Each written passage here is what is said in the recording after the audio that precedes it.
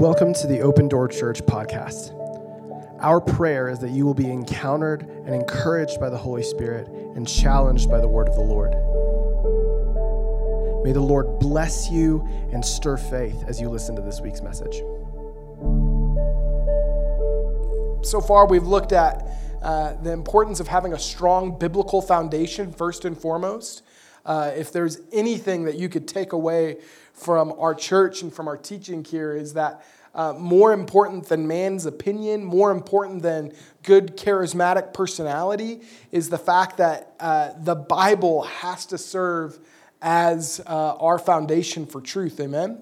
That led us down the road of examining, kind of coming to this, maybe not so much of a realization for most of us, but maybe a definition, if you will, of the fact that the majority of cultural Christianity is not actually Christianity at all. We look at our society, we look at our nation, and there are plenty of Christians that exist that are Christians in name only. We would call them nominal Christians, and we kind of looked at what sociologists describe as moral therapeutic deism, to give some sort of definition to what we see in our society. We really examine that as a groundwork, as a framework for a lot of what passes as Christianity in our culture, and realizing that it's not actually Christianity at all. And so, lastly, the last kind of endeavor into this little teaching series we've been on, we looked at the doctrine of universal salvation. We really explored what Christian universalism looks like and how it's kind of permeating different trains of thought within Christianity, and really exposed it for being a dangerous heresy, that there's real ramifications that exist in the acceptance of universal salvation and universalism. And those are just some of the minor little lightweight happy topics that we've been tackling over the last number of weeks. And I want to encourage you, if you missed any of those and you're like, oh, I want to hear what the scriptures have to say about those topics, we do have a podcast. We don't have last week's message up on the podcast because we had some technical difficulties, but the majority of our messages, we do our best to record them and put them on our website and put them on our podcast, and would encourage and invite you guys to stay in tune with what the Lord's teaching us here in Scripture if you ever want to go and backtrack and follow those things around. But if there was one verse, or I guess a passage of Scripture, if you will, that's kind of been foundational in this teaching that has really kind of been grounding for us, it's been 2 Timothy chapter 4, verses 1 through 5. And this is Paul's charge to Timothy. It's one minister's charge to the next generation of minister rising up in his footsteps. And this is what he says: I charge you, therefore, before God and the Lord Jesus Christ, who will judge the living and the dead at his appearing and his kingdom. Preach the word. Be ready in season and out of season. Convince, rebuke, exhort with all longsuffering and teaching. For the time will come when they will not endure sound doctrine, but according to their own desires, because they have itching ears, they will heap up for themselves teachers, and they will turn their ears away from the truth and be turned aside to fables. But you be watchful in all things, endure afflictions, do the work of an evangelist, and fulfill your ministry. We did a kind of a deeper dive into this passage of Scripture in that first teaching that I did in this series in regards to the foundation of the Word of God. But I really look at this charge that's given to Timothy and really embrace it for myself as a pastor, that this is my duty, if you will, before God and the Lord Jesus Christ, who really is going to come and judge the world. And it's first and foremost that I would preach the word, but that I would convince, that I would rebuke, that I would exhort. It's not one of coddling. It's not one of just approving everything that's going on in your life, but the purpose of a pastor, The purpose of one that preaches the word of God is one that would bring forth truth, not just the truth you want to hear. Does that make sense? And as much as I would like to be the guy that everybody likes, that everybody agrees with, that everybody pats on the back and, shares what I have to say on Facebook, I have to come to the heavy realization that reality is not for me, because I understand that what God has to say is very important. And so I want to be clear, my aim this morning is to not alienate or demonize any particular group of people. I really do want to have an honest conversation. And this morning, we're going to jump into tackling a pretty polarizing topic for a lot of people. But we're going to begin to talk about the church's role in the LGBTQ movement. And so there's a lot of different emotions that rise up with that. There's a lot of different thoughts. And I can very easily see how easy it would be for the enemy to kind of weaponize comments or take things out of context and really use this in a divisive nature.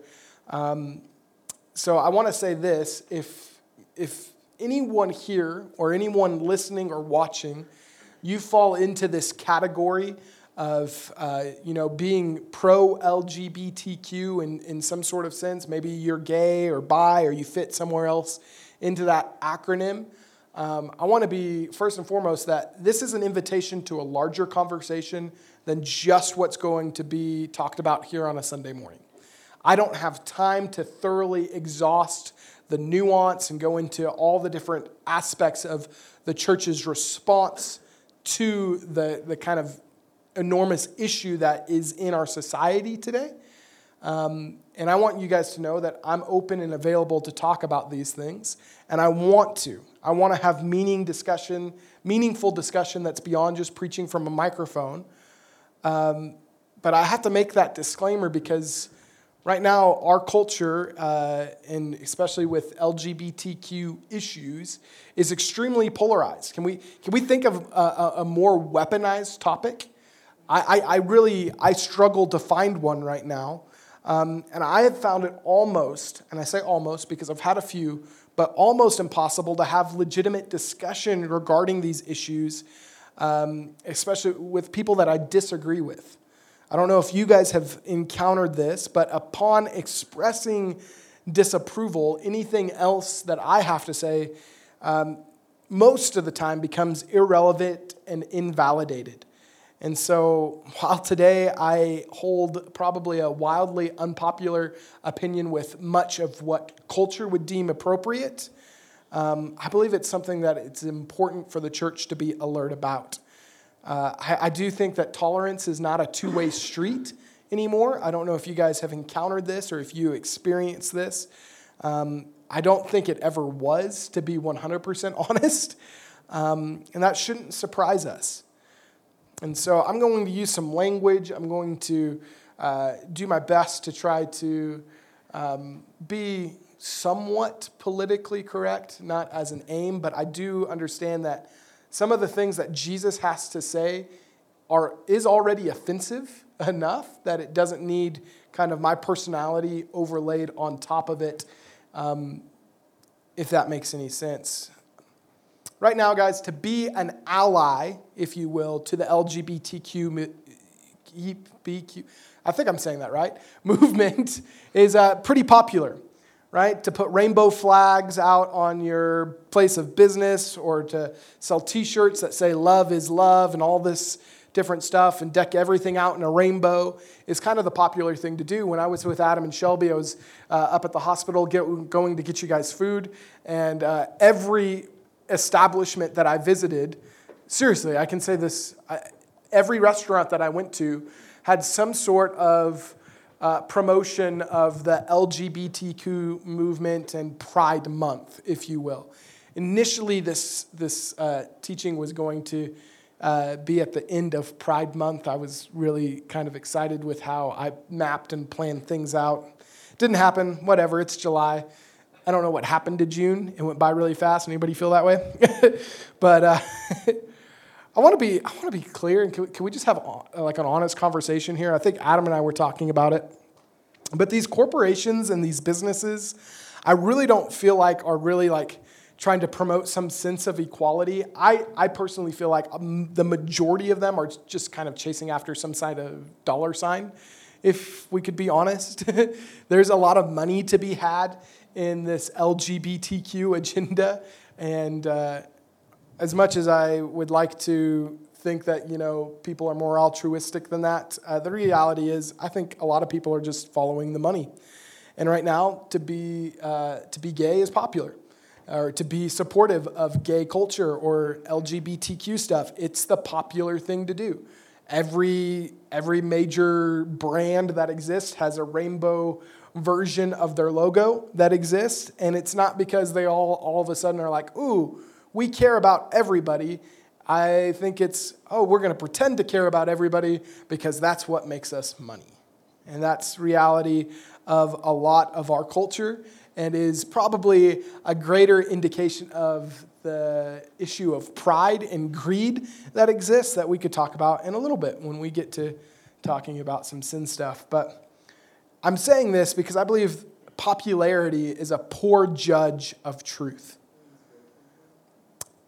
And in fact, I think more often than not, popularity is an indicator that something is actually amiss. You see, tolerance of one another is no longer the goal, and I don't think it ever was. Acceptance of an individual is no longer enough. It's translated over into demanded approval of behavior.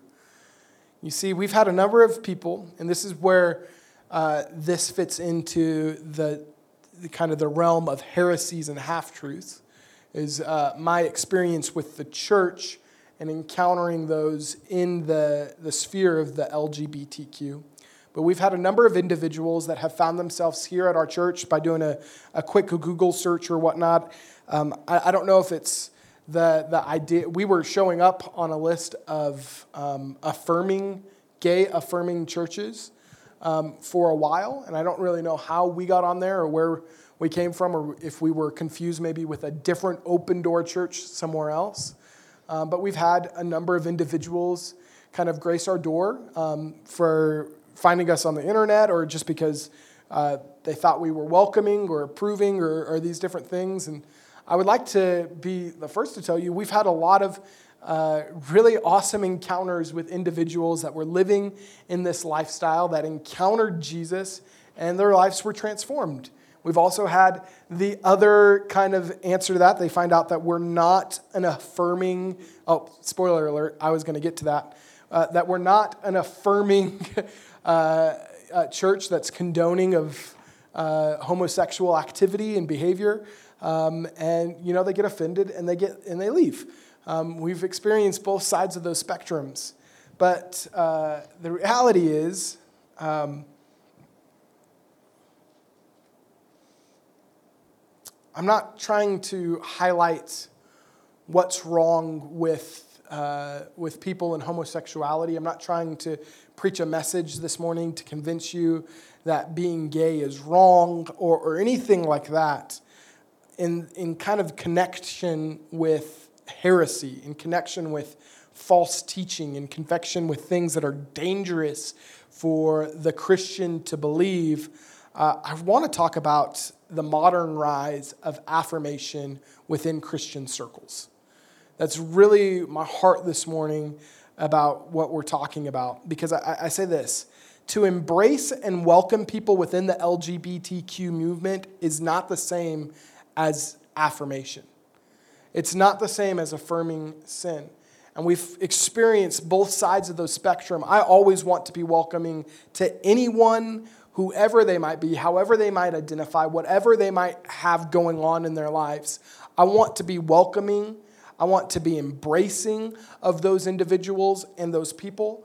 But I cannot cross the line into affirming that what God says is wrong is okay.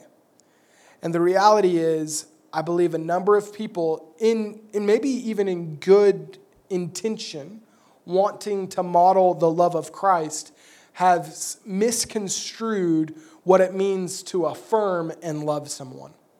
right? I love my children, but that doesn't mean I approve of everything they do, right? I have friends that I love, but that doesn't mean that I approve of all of their life decisions. In fact, my good friend Daniel, you guys know him. He was a pastor here.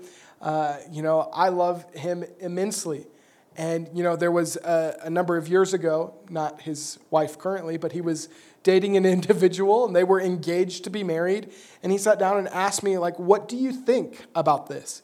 And he asked a number of us, a number of his close friends, and we told him some hard things that he probably didn't want to hear, but ultimately wound up working out very well for him.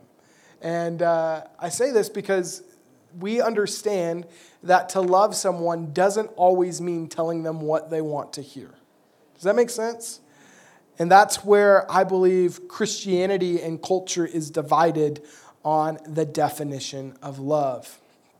And so, why are we making a big deal about homosexuality? Why are we making a big deal about the LGBTQ? My attempt this morning is not to convince you that homosexuality is wrong. I believe that Scripture is pretty darn clear on that in a number of places. But just for one example this morning, we're going to read 1 Corinthians 6, 9, 10, and 11, because it's going to help us make a couple more points that I think are going to be very important for us going forward. 1 Corinthians 6, 9 says this, "Do you not know that the unrighteous will not inherit the kingdom of God?" I want you to be very clear here. It does not say, "Do you not know that gay people will not inherit the kingdom of God?" It doesn't say, "Do you not know that trans people will not inherit the kingdom of God?"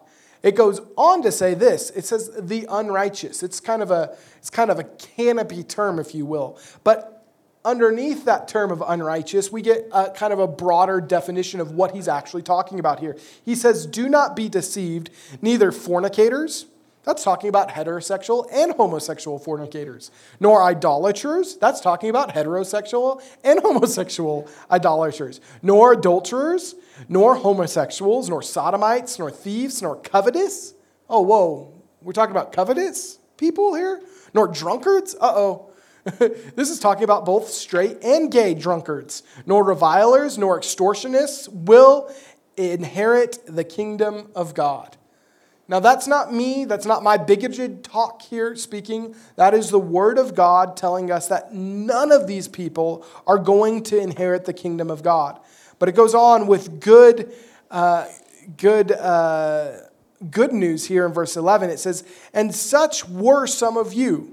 But you were washed, but you were sanctified, but you were justified in the name of the Lord Jesus and by the Spirit of our God." There's good hope for those that used to be drunkards. There's good hope, or even if you still are, of being covetous, of being a thief, of being homosexual, or being an adulterer, an idolater, or a fornicator. All of these things that are bad, that Scripture defines as bad, that God does not approve of.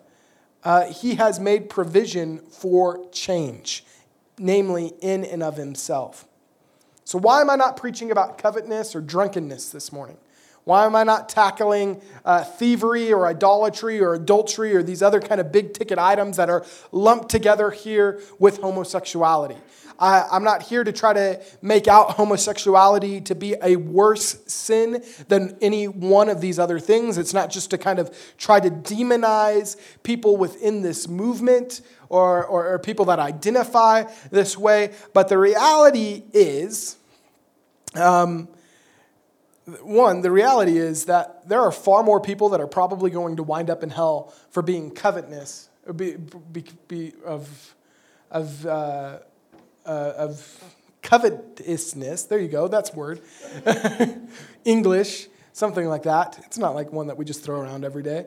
But there's a lot of more people that are probably going to wind up in hell for being greedy and for being drunkards than there are for practicing homosexuality. I'm saying that just statistically.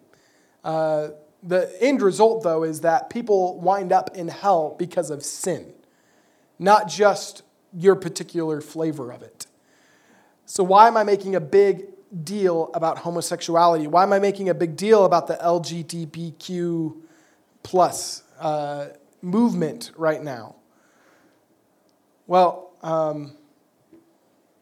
I think, to be honest, I didn't see a month-long celebration for, Greed Pride Month. I didn't see a month-long celebration of people like celebrating adultery or, drunkenness, even though it kind of low-key exists all the time in our media. But, I'm not seeing that kind of perpetually attack families and now children in some sort of indoctrination. I'm not saying that it doesn't. It definitely exists. But it seems like right now, the LGBTQ agenda, if you will, is largely militarized, and it's definitely an affront on people for us to accept it. Nobody's making the argument that we should accept drunkenness. Nobody's making the argument that we should accept adultery and fornication, or some people probably are. But, the overwhelming kind of thing is not for us to accept murder or these other terrible injustices. But the kind of at the forefront of the conversation is that we would be acceptive and affirming of the LGBTQ agenda, and I think we ought to talk about it. I think that it is a big deal. And so I guess maybe I should preach messages on covetousness and that maybe I should learn how to say that word before I preach a message on it. Maybe I should preach a message on drunkenness and alcohol, right? I'm not that popular anyway, so what's another one? Maybe let's do it. But there just isn't, I don't see the same celebration regarding a lot of these other things mentioned in 1 Corinthians 6:9. I'm not saying that there's not celebration out there. I just don't see it rallied behind with entire months and kind of social justice movements to try to get us to accept it, embrace it, and celebrate it. I guess in particularly surrounding LGBTQ issues, my great concern is that the Church of Jesus Christ has moved past just, tolerating or embracing people, but it's moved into condoning and full-out affirmation of such things. Just this morning I went and kind of looked in. I was trying to look for churches around us, and there's a website called gaychurch.com that you can go to, and it'll bring up a whole list of welcoming and affirming churches within your area. And entire denominations have gone down this path. Entire, once biblically sound, mighty moves of God are now following in these footsteps of our culture. And I want to be very clear when I say that any church that affirms any sinful lifestyle, please hear me, any sinful lifestyle, be it homosexual or heterosexual or any other thing, it is no longer the Church of Jesus Christ. I believe that with everything inside of me. And so while maybe at the top of this kind of discussion this morning, we're looking at LGBTQ kind of stuff, but I believe it paints a bigger, broader picture for a church that affirms sin. And that's a dangerous thing. I believe it's a big deal. And I'm afraid of a church in which sin is no longer a big deal. Because a church that deviates from Scripture to make way to justify sin is completely contradictory to what Jesus came to do, right? We understand that in Matthew, at the announcement of Jesus' birth or his coming, that his main reason for coming was to save his people from his sins. We read that in the very first chapter of Matthew.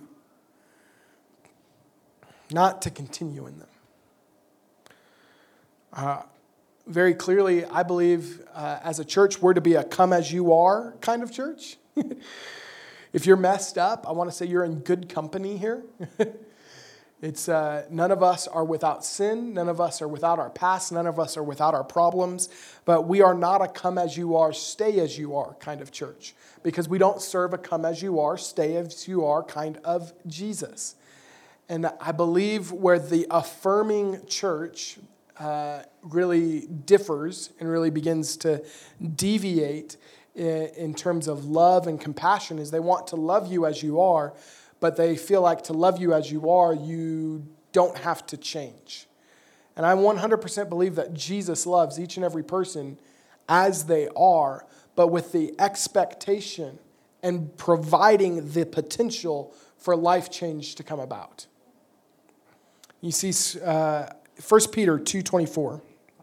If you guys want to put that one up on the screen, it says this about Jesus. It says, who himself bore our sins in his own body on the tree, that we, having died to sins, might live for righteousness, by whose stripes you were healed. This, I think, is a beautiful kind of definition of what happens at salvation, of what's happened with our sin. We see Jesus himself boring our sins upon his body on the cross. We see him dying, the God of all the universe dying. It's what we remembered when we took communion here just a minute ago, that he himself took our sin upon him on the cross. And that we, having died to sins, that we're to die to our sinful nature, that we might live for righteousness, by whose stripes you were healed.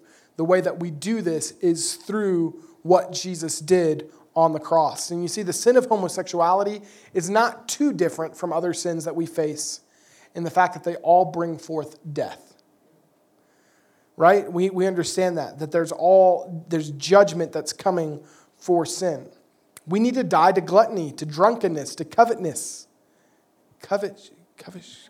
Oh my gosh, why can't covetousness, right? Covetousness. I just wrote all this down wrong and I'm reading it wrong. Covetousness. I feel like I'm cursing or I'm swearing when I say that. One of these days I'll get it right. You know what I'm talking about. Stop eyeing your neighbor's donkey that way. Anyway, now everybody's just confused.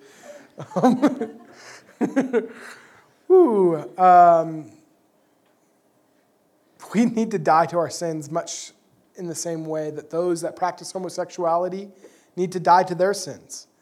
It's not just this kind of elevation of their sin is worse than our sin. I believe the call to follow Jesus is to die to sin, that we might live for righteousness. And we do this through what Jesus did on the cross. And this is why I have an issue with affirming churches or affirming Christians, because we give people permission to live how they want, no longer allowing God to decide right from wrong, but individuals' emotions and feelings. It's one of the aspects, one of the pillars of moral therapeutic deism that we talked about a couple of weeks ago.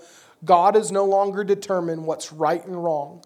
He's no longer allowed to tell you what to do. And this is really kind of the big issue that we have within our culture, is that nobody wants to be told what to do anymore, right?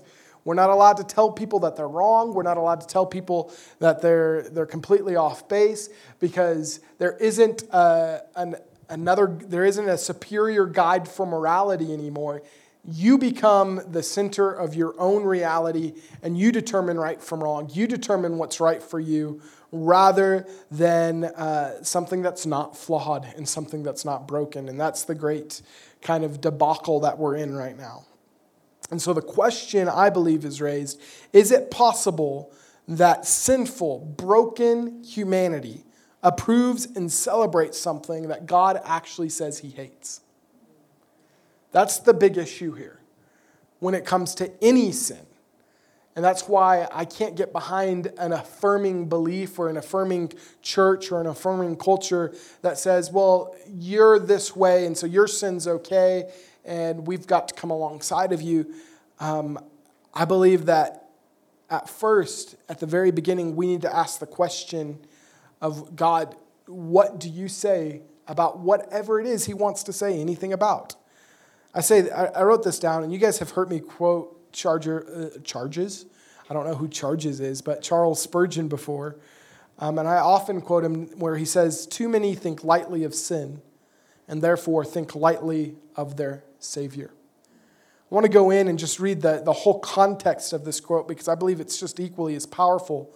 Because he goes on to say that too many think lightly of sin, and therefore think lightly of the Savior. He who has stood before his God convicted and condemned, with a rope about his neck, is the man to weep for joy when he is pardoned, to hate the evil which has been forgiven him, and to live to the honor of the Redeemer, by whose blood he has been cleansed. Friends, I believe as a church, I believe as the Church of Jesus Christ, we can never make too big of a deal about sin. I say this not in the sense of where we just go on a witch hunt and we just try to call people out for their sin and just tell everybody what they're doing is wrong. But when we just kind of overlook it, and it's no longer a big deal to us, and it's no longer that causes us to grieve, it's no longer something that stirs about our response in our spirit, friends, I believe we're diminishing the work that Jesus did on the cross for us.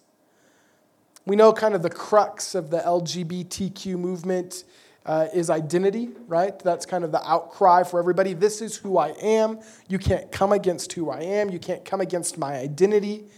It's about living out your true self, being true to what you feel and who you are.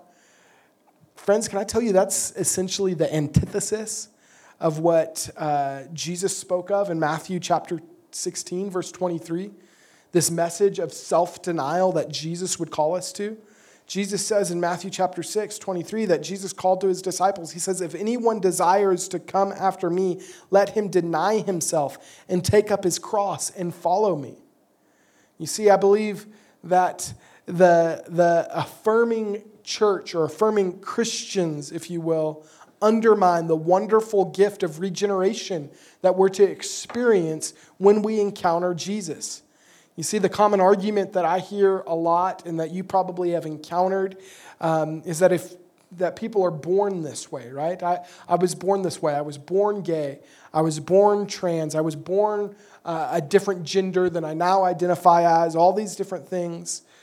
And while I'm not saying I agree with that sentiment, even if that was the case, even if that was the reality, Jesus tells us that we must actually be born again.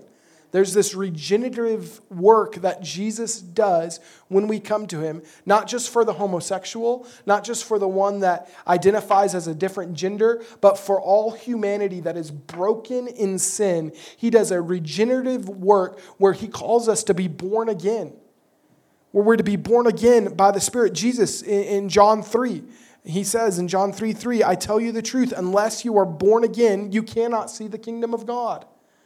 And he would go on and tell us about how we have to be born of spirit as well. Could you imagine if we used the excuse we were just born this way to justify the other sins kind of listed in 1 Corinthians chapter 6 or anywhere else throughout the New Testament? You know, it's like, oh man, I got angry at my neighbor and I just murdered him. And somebody was like, whoa, you can't do that, dude. It's like, oh, it's okay, man. I was just born this way. I was born angry. Right? That would be absurd. And I'm not saying that this is kind of the argument that the LGBTQ is making for its advancement of people or their rights or anything like that. What I am saying, this is what a lot of the affirming church is kind of proclaiming as their argument. But it would be absurd, right? I was born this way. No, we're all born broken. We're all born into a world of sin, and we all need the change that Jesus Christ brings. And so if I had one kind of big takeaway this morning, it would be that I would encourage you to be extremely cautious, to be wary, to turn off any teaching of any church, of any ministry, of any minister that is affirming of your sin. Because the call of a true man or woman of God is not one to preach you into comfort and stability and that your mess and your sin is okay or it's no big deal. But rather, by way of the Holy Spirit, run to the cross where Jesus will effectively deal with your sin, not just comfort you in it. Because I don't believe they represent the heart of a God that loves his children. Last week I shared out of Revelation chapter 3 where we were looking at the church in Laodicea, talking about indifference. And in the same verse where he tells you to be zealous and repent, to turn your heart away from indifference, he says this, as many as I love, I rebuke and I discipline. Revelation 3:19. And so I hope you guys understand, my message today is not just one of condemnation for those in the LGBTQ kind of movement. That's really not the heart of my message this morning. That's not really the discussion I'm trying to have. And to be honest, I have really zero expectation for the rest of the world to live like it's saved when they haven't encountered Jesus, if that makes sense. I don't have my expectation for the gay person that I meet out just playing Frisbee or something like that, or hanging out in regular life, is entirely different than I have for the homosexual that meets Jesus and wants to identify as a Christian. I believe that there are entirely different responses to be had based upon those that are inside and outside of the church. I believe that we're to be loving and welcoming 100%, but I do not believe that according to Scripture and our charge and mandate before God that we're to be affirming of anybody's lifestyle that is sinful. And I'm not here to kind of just demonize anybody or try to pick on other sins more than another, but the reality is my expectation is just wildly different for those inside and outside of the church. I'm not interested in necessarily trying to implement some kind of Christian theocracy that just makes sin illegal.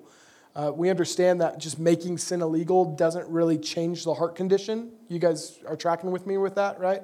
Like, we look at ancient Israel, sin was illegal for them and they still sinned. Like, there was still an issue to be had. That's why Jesus had to come.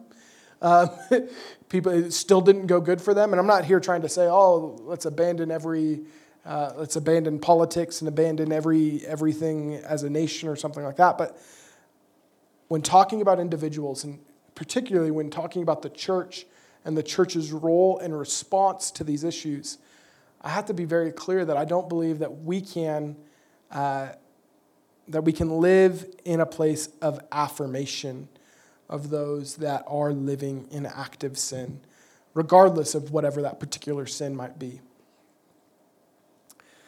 And so I feel like a great example of this is found in Revelation chapter 2. This is where we're going to close. But in 2:18, we see Jesus tell the church in Thyatira. I can say Thyatira, but I can't say covetousness, whatever. We'll get there someday. I'm going to practice all week long. It's going to be great. I'll get flashcards. That'll be awesome. Anyway, this is what Jesus says to the church in Thyatira. He says, "These are the words of the Son of God, whose eyes are like blazing fire and whose feet are like burnished bronze. I know your deeds, your love, your faith, your service and perseverance, and that you are doing now more than you did at first." It sounds like they're doing a good job, right? It sounds like, oh man, Jesus is like giving them an A+, boom, thumbs up, way to go, church in Thyatira. He says after this, though, nevertheless, meaning in spite of all that, that's all good, but really at the end of the day, it's worthless, because he says, nevertheless, I have this against you. You tolerate.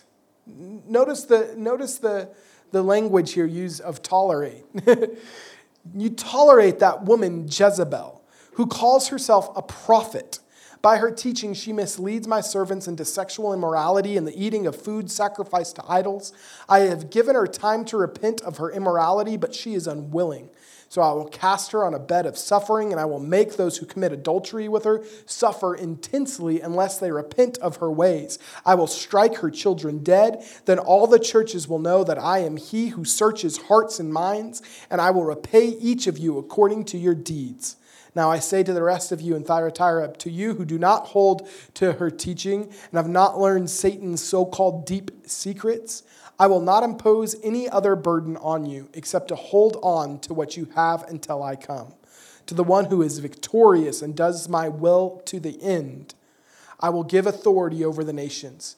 That one will rule them with an iron scepter and will dash them to pieces like pottery. Just as I have received authority from my Father, I also give that one the morning star. Whoever has ears, let him hear what the Spirit says to the churches.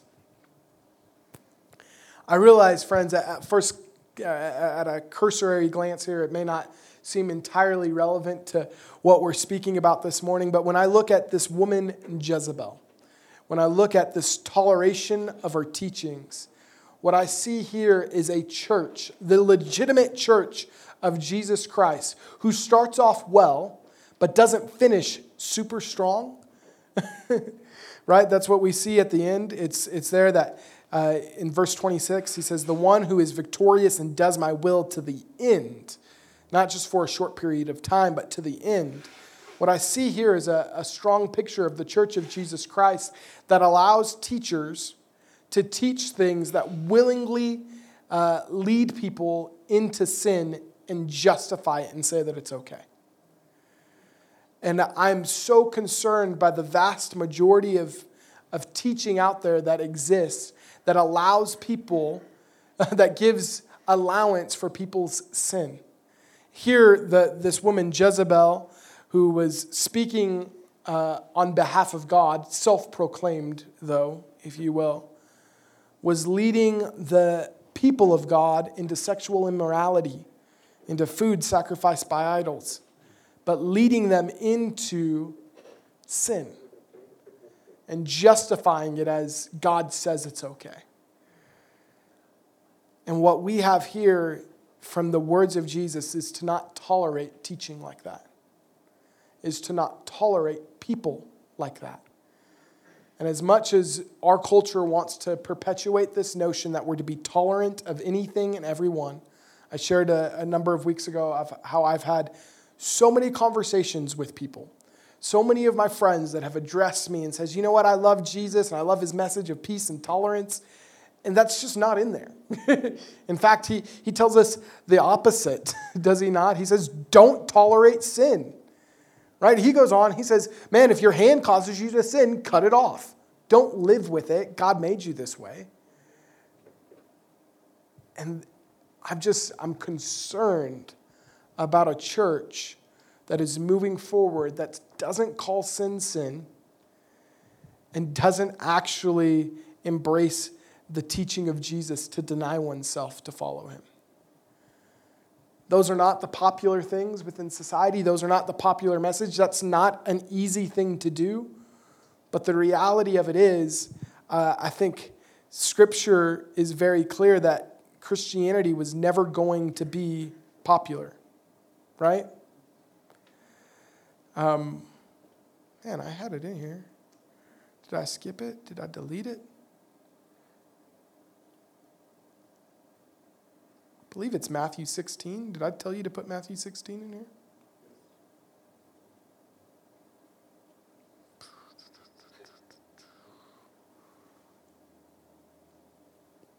No, I already said that. Look at me. Awkward pause in the sermon.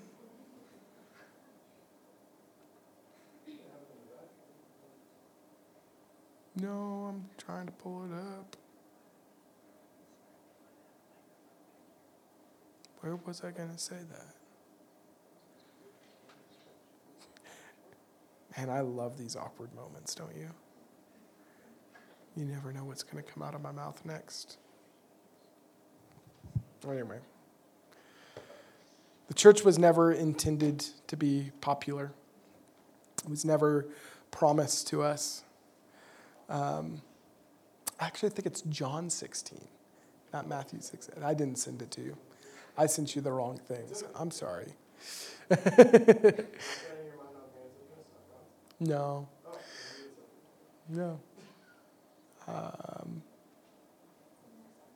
It's in the Bible. Man, I am drawing a blank. You guys ever done that? Super embarrassing, right? It turns out I'm human.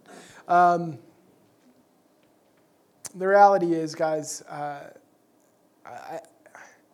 I have a lot of friends that fall into this category of, identifying as LGBTQ or these things, people that I've witnessed to for years.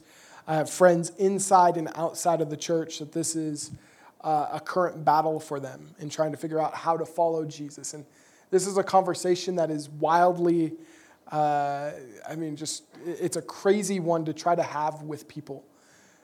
But I believe one of the church's primary mistakes in going into conversation and going into situations with this is one where we're motivated only by compassion and not by truth as well. And I say this not because we're trying to belittle or try to demean people, but I believe to have a firm foundation in the Word of God first, and believing that what Scripture says is ultimately what drives and determines us, rather than our personal feeling or emotion, which can be difficult, which can be hard, but we wind up way off track. And my big concern with a lot of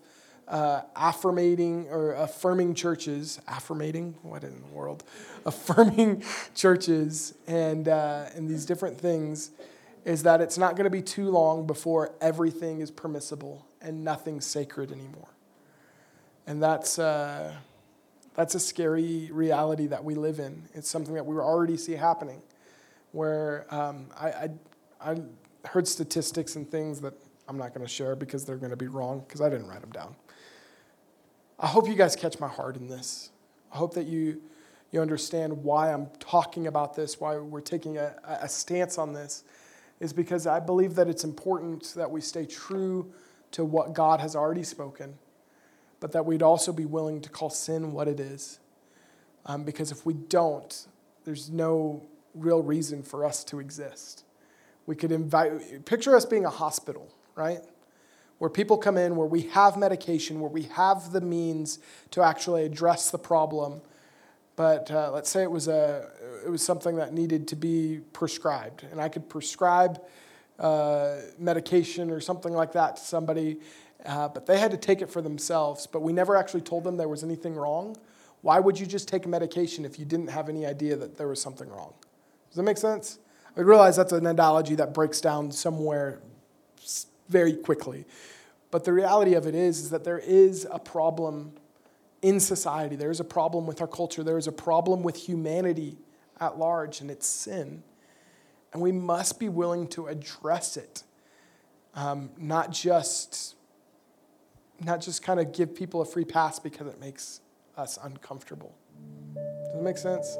Thank you for listening to this week's message.